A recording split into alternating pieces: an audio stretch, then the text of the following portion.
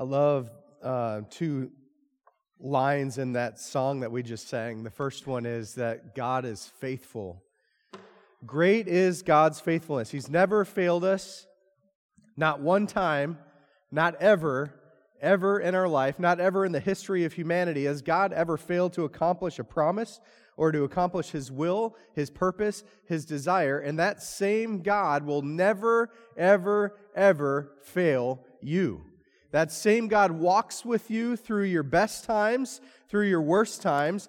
That same God is with you all the time. That same God demonstrated His love for you on the cross by sending Jesus to die for you. That same God will never, ever fail you. Not ever. He's with you today, He was with you yesterday, and He'll be with you tomorrow. He will bring into fruition every single thing that He promised to do in your life. Great is His faithfulness. He's never failed us, not one time. Now I'm going to preach a sermon this morning that I preached about 4 years ago as a part of a lesson I did in the book of Acts. And as I was preparing this message in Acts chapter 5, I've noticed how so much has changed since the last time I preached this. We're talking about how God grows His church, and this is the last segment in the sermon series on Byproduct, how God grows His church. And today we're talking about God grows the church through obedience, and more specifically, obedience to preach the gospel amidst opposition. Now, 4 years ago, when I preached this message, all of my examples were about opposition that Christians face overseas, right? I talked about, the church in Iran. I talked about churches in countries where Jesus' name is not mentioned very often, and oftentimes people die for proclaiming the gospel. And now I look at this same message as I prepared it for today, and I thought about how things have changed in America. How we now face opposition here in the United States in a way that no one ever thought was possible. We have brothers and sisters in other states in America who are unable to meet and worship God. Do you know that? We have brothers and sisters who have been arrested, who have been ticketed, who have been brought into the courts because they want to gather and worship Jesus and proclaim the gospel. We have brothers and sisters who were brought up in front of people and shamed for wanting to gather and worship the Lord in cities where they have casinos open and restaurants open and grocery stores open, where they have abortion clinics open. In those same cities, it's illegal for them to gather and worship God. So what I'm about to preach to you is not something that happens in a distant land. It's something that's happening in our land. And so, church, we need to prepare ourselves to stand for Jesus because it's coming. It may not come today. It may not come tomorrow. It may not come next year. But it is coming because Jesus said that it was going to come. And this message today, 4 years ago, was something that we concluded with a prayer for our brothers and sisters in other countries who couldn't openly worship God, who couldn't stand on a corner and proclaim the gospel. And we're going to continue to pray for them, but now it's brought closer to home. Now today, church, we're compelled by the Lord and by this message to decide in our heart if we will take a stand for Jesus. When the fight comes to Fifth Street Baptist Church, will we be ready to stand and fight for the gospel and proclaim it among a lost and dying world? That's what we're compelled to answer today. I want you to take out your Bibles and open it to Acts chapter 5, beginning in verse 17. The first part of this message teaches us something important, that the safest and most dangerous place to be is in God's service. The safest and most dangerous place to be is in God's service. Look at verse 17. It says, "Then the high priest rose up, he and all who were with him, who belonged to the party of the Sadducees, were filled with jealousy. So they arrested the apostles and put them in public jail." So what's happened so far is Jesus has come. He died on the cross. He rose again on the third day. spent time with his disciples in his risen body, and then 40 days later left and ascended to be at the right hand of God. After he ascended, then the Holy Spirit came and empowered and equipped the disciples to go out into Jerusalem first to share the gospel. And so Peter stood up on the day of Pentecost, and he shares the gospel. Thousands are saved. After that, the church is unified. They're proclaiming the gospel. More and more people are being saved. More and more people are seeing the miraculous works, the signs and wonders, leading people to faith in Jesus. After that, Peter and John are in the temple.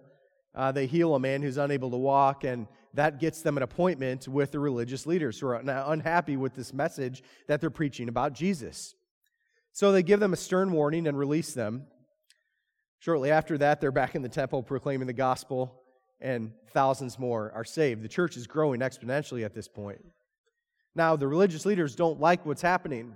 At the same time, they're afraid of the people because the people know instinctively that this is, in fact, a movement of God.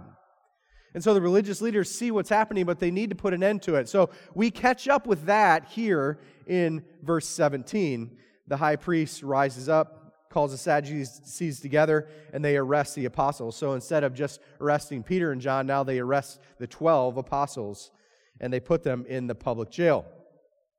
Now the Sadducees, if you've never seen that word before, are a group of religious leaders, a party in Judaism, who at this point have control over the religious system in Jerusalem. Now, they elect regularly a high priest, and that high priest sort of runs their meetings. He also makes sure that the sacrifice and the worship taking place in the temple is done appropriately and according to the Word of God. They're also politically connected with the Romans. So at this time in Jerusalem, Rome has full authority over the Israelites. The Romans have conquered Israel. They own that land, and the people of Israel are really under their authority. But the Roman authorities give the Jews a small amount of religious freedom to practice their faith. Now, the Sadducees are very integrally connected with Roman authorities. So essentially, they have power given to them by Rome, and they don't want to rock the boat because they don't want to lose that power. They don't want to be stripped of their opportunity to worship in the temple. They do not want to be beaten, enslaved, killed, and so forth by the Roman authorities. So they don't want anything really to happen. They want to kind of keep things on the down low. And this big movement, this Jesus movement that's erupted in Jerusalem has caused them some concern. Aside from that, the sudden numerical growth among these Christians, these followers of Jesus, has caused them to be jealous because the crowds are going after them. The crowds are gathering around them, and they're starting to have some sort of spiritual authority over the people through the name of this man, Jesus, who was crucified and buried. They didn't want to lose their power, so they arrest them and they put them in the public jail. Now, this arrest was very public, and it was intended to make them an example so that the rest of the Jews would see these preachers put in the public jail and see, now, if you want to be a part of this, this is also going to happen to you. Some of that's happening in America today. Now, these guys are in jail for preaching the word. And we continue in verse 19. It says, "But an angel of the Lord opened the doors of the jail during the night, brought them out, and said, 'Go and stand in the temple and tell the people all about this life.'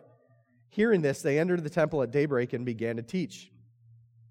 First, something that is miraculous and easy for us to sort of read over is God sent an angel to this public jail, and he opened the locked doors and let the apostles out. Now, God could have just opened the doors if he wanted to, right? He has the power, right? But he chose to send an angel, and he does that 3 times in the book of Acts, by the way. We don't have the name of this particular angel, but he goes in, he opens the doors, and he gives them a message from God. Go back to the temple and preach. Now, that was something of a test of faith for the apostles, I'm sure. What got them in the jail? They were in the temple and they were preaching. So the angel comes and unlocks the doors by night, tells them, go back to the temple and preach again. And he says, preach about this life there in verse 20. And that particularly specifically means preach the gospel to the people. This life is the eternal life offered to all who repent and trust in Jesus as Lord and Savior. So go and testify about this man Jesus, the risen Lord, the Messiah. Tell the people about who He is and what He's done and what He desires to do in their lives. This command from God is in direct violation of the religious authorities' previous command in chapter 4 for them not to preach the gospel. So what did the disciples do? What did the apostles do? Verse 21. Hearing this, they entered the temple at daybreak and began to teach. So in Jerusalem, the temple is situated there, and at daybreak the people would come into the temple and they would offer the morning sacrifice. So as soon as those temple doors are open, then the apostles enter with everybody else. They take up their place. Generally, they were in Solomon's portico. That's where they liked to do their preaching because it could gather large crowds. So they're in the temple, standing at daybreak, preaching the gospel, doing exactly what God called them to do. Meanwhile, day has dawned. Verse 21 continues. It says, when the high priest and those who were with him arrived, they convened the Sanhedrin, the full council of the Israelites, and sent orders to the jail to have them brought. And when the servants got there, they did not find them in the jail, so they returned and reported, we found the jail securely locked and the guards standing in front of the doors, but when we opened them, we found no one inside. As the captain of the temple police and the chief priests heard these things, they were baffled about them, wondering what would come of this. So they called together this group called a Sanhedrin. The Sanhedrin was 70 of the most powerful, influential religious teachers in Judaism. And so they would come together like a council, and they would put people on trial. They did the same thing to Jesus before they put him to death. They would arbitrate things between people and groups of people of Jews. It was kind of like their official legal system. So the Sanhedrin is called together, and they're going to bring these apostles in, and they're going to sort out what's going on in this movement in Jerusalem. So they order the jail guards to go to the public jail and to bring them back. What I find sort of interesting, if you look back at that text, the jailer goes back to get him out. The guards are standing in front of the doors, right? So they go in, they open the doors which were locked. So the angel opened the doors the night before, let the apostles out, closed the doors, and locked them. Isn't that funny? Closed and locked the doors. So everything was kind of undisturbed. And they go in, and they're not in there. They're gone. Notice that the angel broke them out right under the nose of the guards. Right? So what happened to those guards? Were they sleeping? Were the apostles just invisible as they walked by? I don't know. It doesn't say. Whatever happened was miraculous. But I wonder if any of those guards were brought to faith in Jesus by that miraculous work. Right? Okay, picture this. I don't want us to miss this. You're a guard, standing guard over a jail. You're the one appointed to stand in front of the door so no one gets out of the jail. You're there all night, staying in front of the door. You don't fall asleep because it's a severe penalty for falling asleep on duty. You're standing there, right? So then they call to you in the morning. All right, bring the prisoners out. You turn, you unlock the doors, and they're gone. There's only one way out of that jail, through that door that you were standing in front of all night. And here they are, they're gone. I wonder if any of those jailers, just followed Jesus just because of that. That's pretty amazing. Everything that God does here is intended to draw people to faith in Jesus. Verse 25 continues. So all of the Sanhedrin are gathered in the temple, the same temple where the apostles are preaching, and they get all the big muckety-mucks together, right? And they're going to have this council. They said, bring him in. The guy comes back. They're not in there. They're like, that's never really happened before. So then the answer is found in verse 25. Someone came and reported to them, look, the men you put in jail are standing in the temple and teaching the people. Then the commander went to the servants, with the servants, and brought them in without force because they were afraid the people might stone them. So somebody witnesses the apostles had been broken out of jail and they're in the middle of the temple preaching. Most people probably would have broken out of the jail and then run, right? Run to high heaven, right? You're running, right? In every Western show I ever saw where they bust somebody out of jail, what do? Man, they're on their horses, they're riding out of town, they're never going to come back, right? They're gone. What do these guys do? They bust out of jail, walk like whatever, a half mile, back right into the temple, and preach the word one more time. We're going to do this. Let's do this thing. These guys were not afraid of anybody. They were not afraid because they were ready to stand for Jesus. So they're there in the crowd, in front of the crowds, preaching the gospel again, doing exactly what God called them to do. The commander who's mentioned there, the commander, he's going to be the lead, the lead guard of the essentially the Jewish police, right? So he's kind of the captain of all the police. So he's kind of in charge of these prisoners. So he knows they're back there preaching. He knows, man, I better get these guys in front of the Sanhedrin because I'm going to be in some serious trouble if we lose these guys. So they go back. Now, generally what he is equipped and what he is perfectly able to do and given authority to do would be to walk into that crowd of people to nail these guys on their knees and to drag them back into the Sanhedrin if he wants to. He could give them a beating if he wanted to because they weren't in jail where they belong. Instead, it says that he goes and he asks them to go with him to the Sanhedrin. Why? Because he's terrified at this movement of God. He's terrified of this crowd. Something so magnificent has happened here that even this man with all this authority doesn't raise his hand against these apostles. He's afraid. Now, that brings us to a statement that I had said earlier. The safest and most dangerous place to be is in the service of God.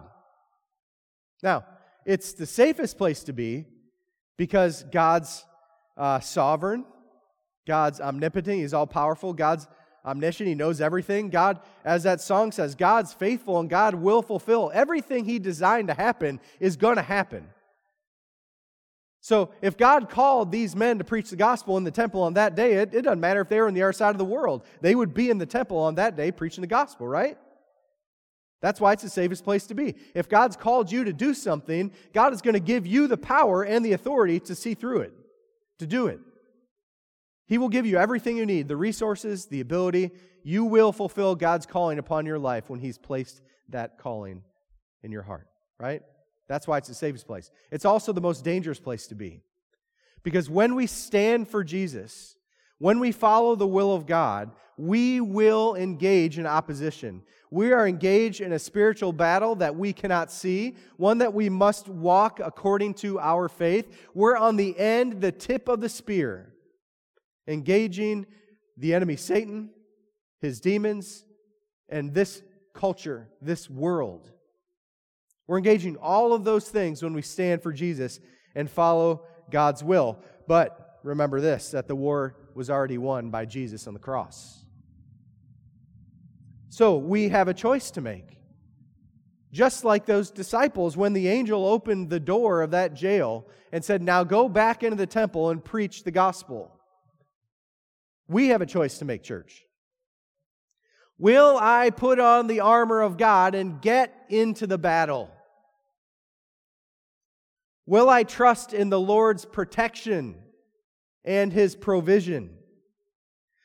Will I obey His commands and His calling upon my life and be a light in this world to do good deeds in the name of Jesus and to tell people about Him and how He radically changed my life?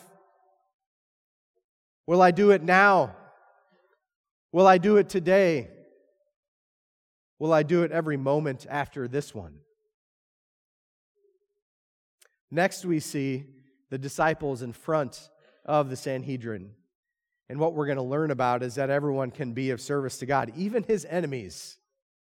Look back in the text with me at verse 27. After they brought them in, they had them stand before the Sanhedrin, and the high priest asked, "Didn't we strictly order you not to teach in this name? Look, you have filled Jerusalem with your teaching and are determined to make us guilty of this man's blood. So picture the apostles, really uneducated in the eyes of other people, unimportant men who followed this man Jesus who was crucified and died a criminal's death. They're not impressive men. Brought before this impressive council, who all would have been seated in front of them while they stood to face this trial. The high priest delivers two charges against them. One, they continue to preach the gospel about Jesus. This is something they told them previously that they were not allowed to do.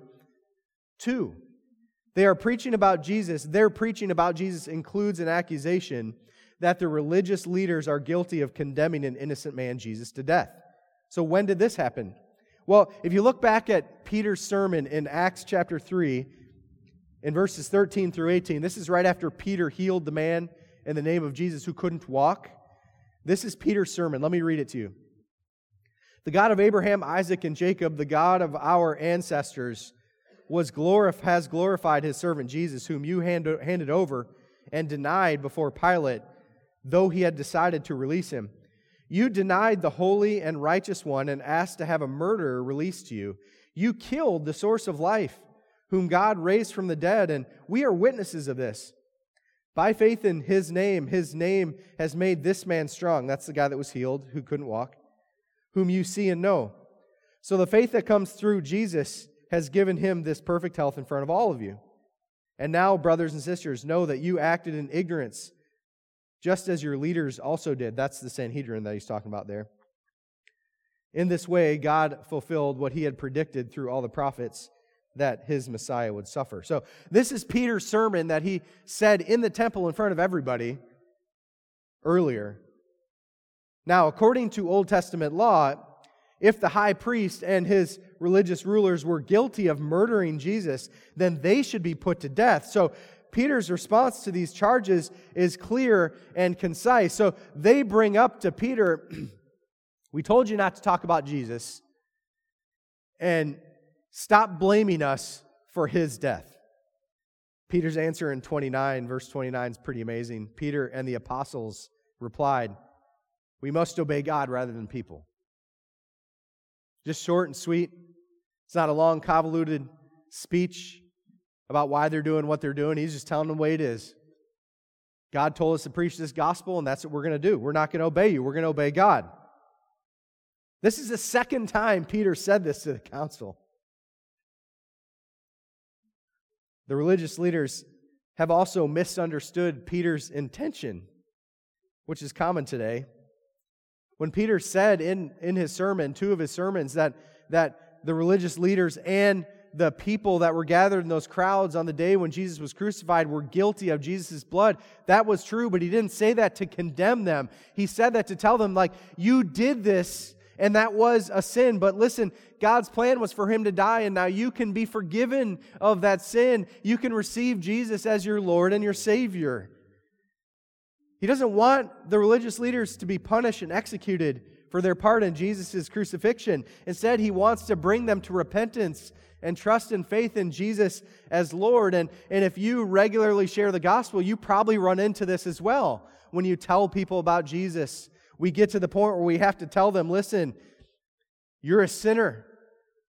You make mistakes. You're condemned for those mistakes. The wrath of God lies on you right now, so that if you were to die today, you would go to hell.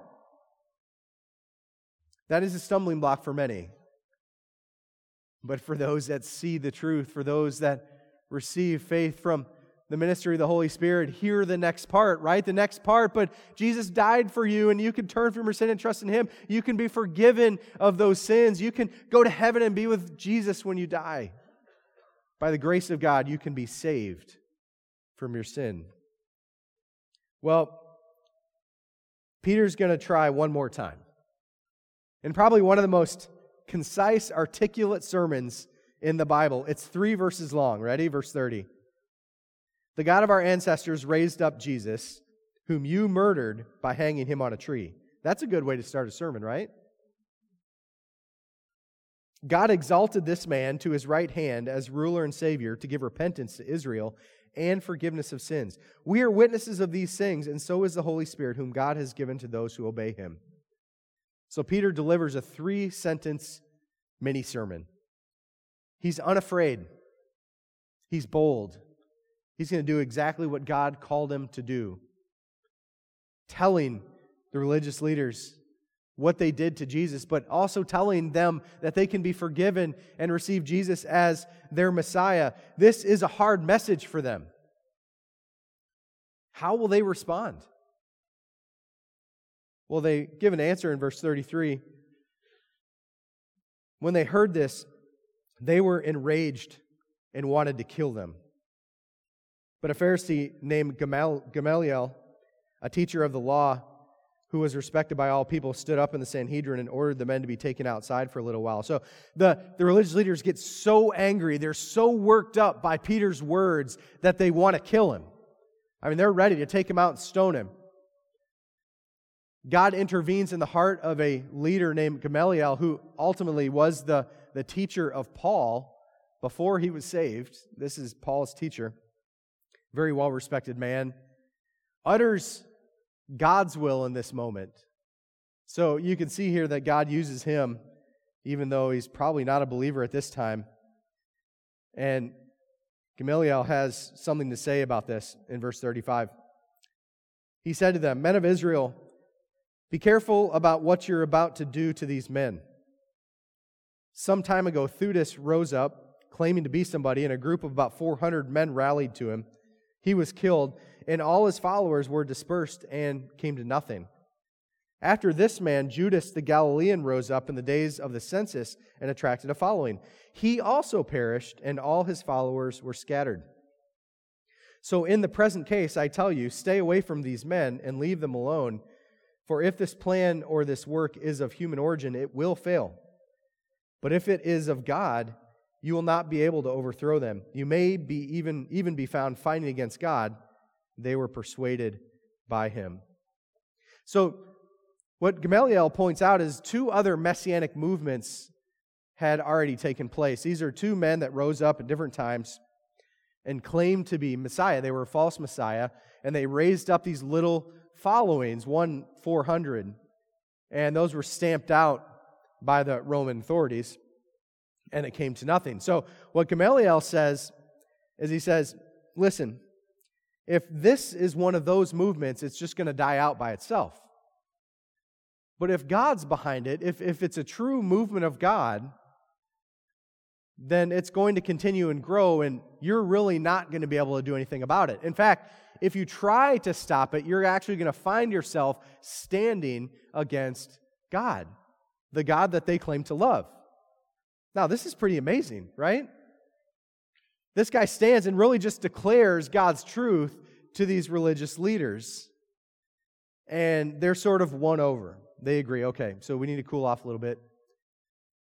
And Gamaliel sort of stymies their rage for a moment. Now, ultimately, that would be unleashed in full force against a man named Stephen that we'll go over in a few weeks when he's stoned to death. But they do stop, they do take a breath and recognize the wisdom of Gamaliel's words. Now, they continue in verse 40. After they called in the apostles and had them flogged, they ordered them not to speak in the name of Jesus and released them. Now, we read one verse right there, and it is fairly easy to leave what they did to these apostles unrecognized. Okay, so I want to stop and I want to tell you what they did to them. When it says in that text that they had them flogged, that means that they were lashed 39 times. It was a exceptionally cruel punishment. They were bare-chested and in a kneeling position, and they would be hit twice across the back and once across the chest, 39 times. People were known to have died during a flogging. So all 12 of these men were brought to their knees and flogged for preaching the gospel. When I read that text in verse 40, it reminds me of a study that we did a few months ago called The Insanity of God on Sunday nights. If you're able to be here for that, it's the study of the persecuted church around the world. People today are still flogged. Christians today are flogged for preaching the gospel, for going to church, just for being Christians. They're martyred. They're stripped of their family, their homes, everything. Right now, in this moment, there are believers around the world who are sacrificing their bodies. They're sacrificing their well-being. They're even giving their lives for the gospel right now. Why? Why would a Christian give their life, their well-being, their family? Why would they give that up for the gospel? Because they believe the gospel. Because they believe that God's plan will come to fruition, every part of it, every time, in His time.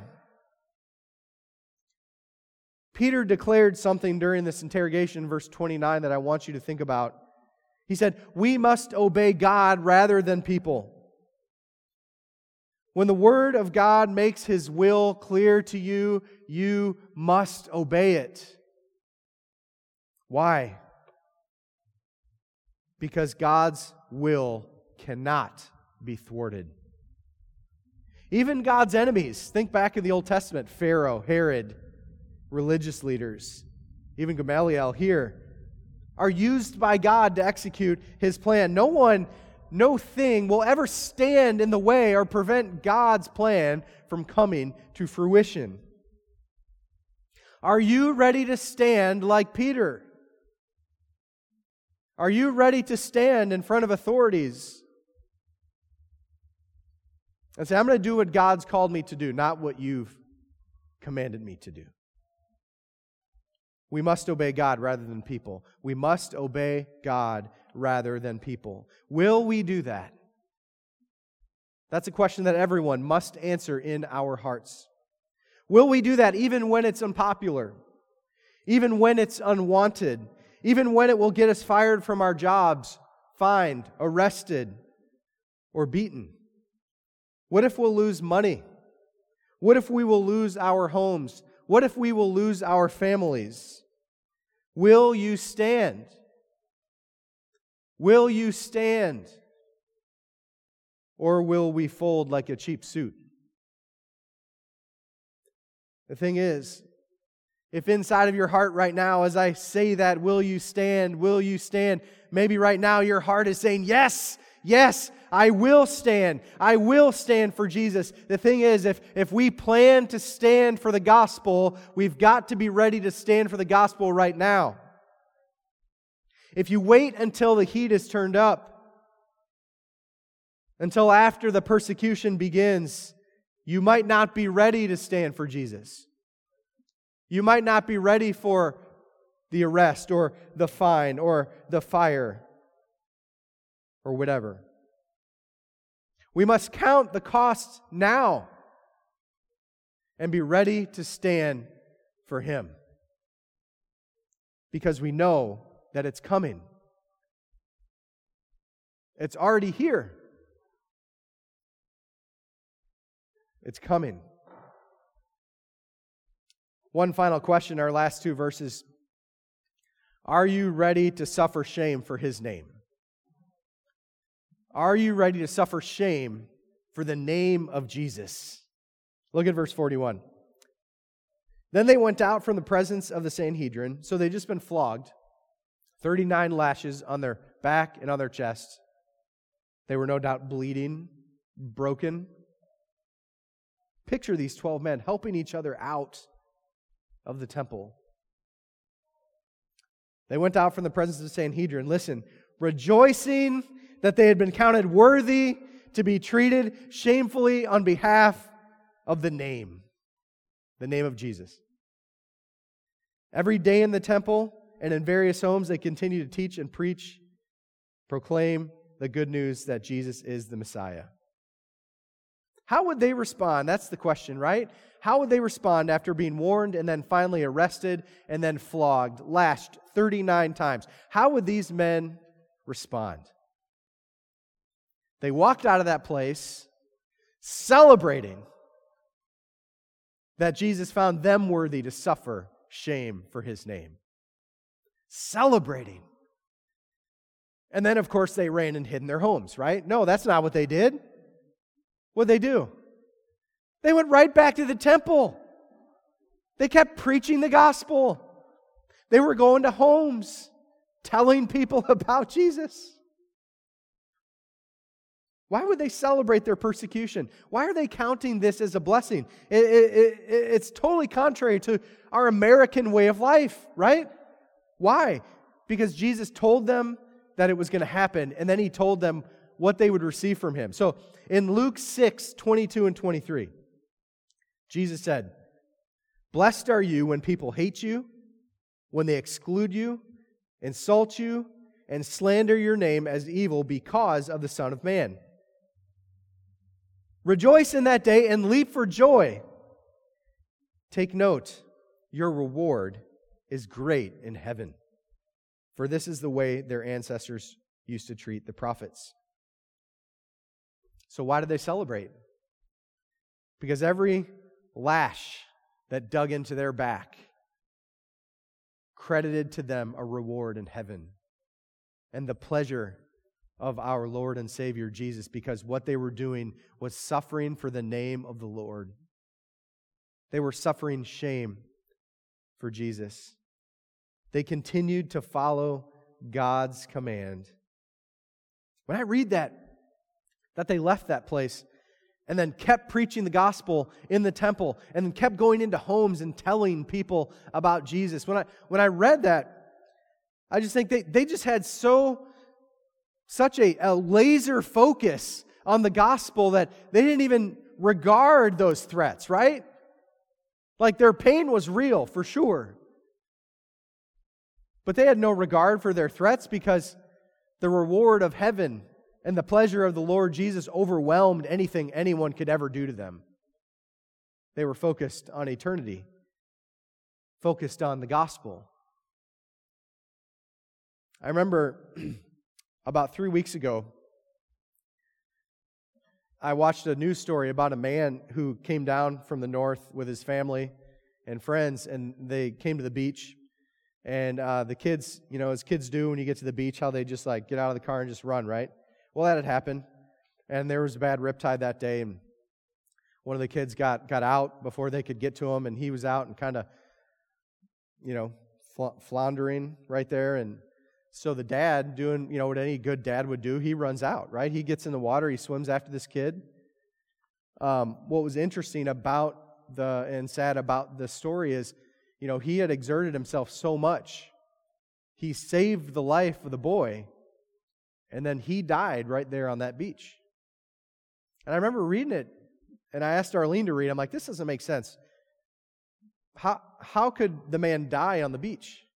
Like, he didn't drown, he saved the kid, and then he died. And she said, well, she was a lifeguard. Sometimes, he could have aspirated water, and a bunch of stuff could have happened. But what this man decided was, I'm going to put aside everything that's telling me to stop right now, and I'm going to save this boy. So his body's telling him to stop. His body's telling him it needs more air. His heart may be telling him to slow down. But he disregarded all of that to save the life of this boy whom he drags on this beach. And now that man passed away and that boy lived. What we're called to do by the Lord Jesus is to stand for the gospel, to stand for Him, to completely disregard our own well-being for the glory of God. Now, I get it. That's not an easy message. But that's the commitment that God calls us to make. Am I ready to suffer shame for the name of Jesus? Am I ready to stand and proclaim the gospel?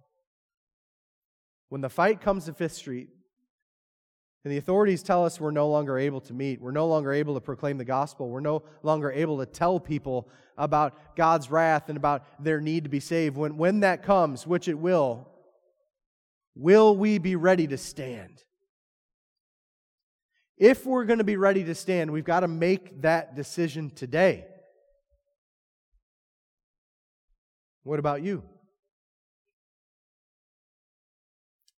Are you ready to stand for Jesus? Are you ready to get into the spiritual battle? I want to invite our team to come up for our time of invitation. Today's invitation leads us to a moment of decision. As believers, are we ready today to declare that I'm going to stand for Jesus? I will stand and declare the gospel. I will stand and be a part of this church. I'm ready to suffer shame for His name. I'm ready to do whatever it takes with total disregard for myself. So everyone, please stand with me now, if you would. We're going to have a time of invitation. We're going to sing a song together. If you have a decision to make, I want to invite you to come forward. If you just want to come and pray, the altar's open. If you needed to make that decision and declare it from your seat, that's fine too. Whatever it is, don't let this moment pass. Will we, like the disciples, stand for the Lord Jesus? Heavenly Father, I pray over this congregation, including myself, that you would give us the strength to stand. That you would give us the strength to proclaim the gospel even in a culture that despises you, that doesn't necessarily want to hear what we have to say. But that you would firmly place inside of our hearts that we will do what God says and not what man says. We will follow your word. We will obey your will. We will proclaim the name of Jesus. In Jesus' name I pray.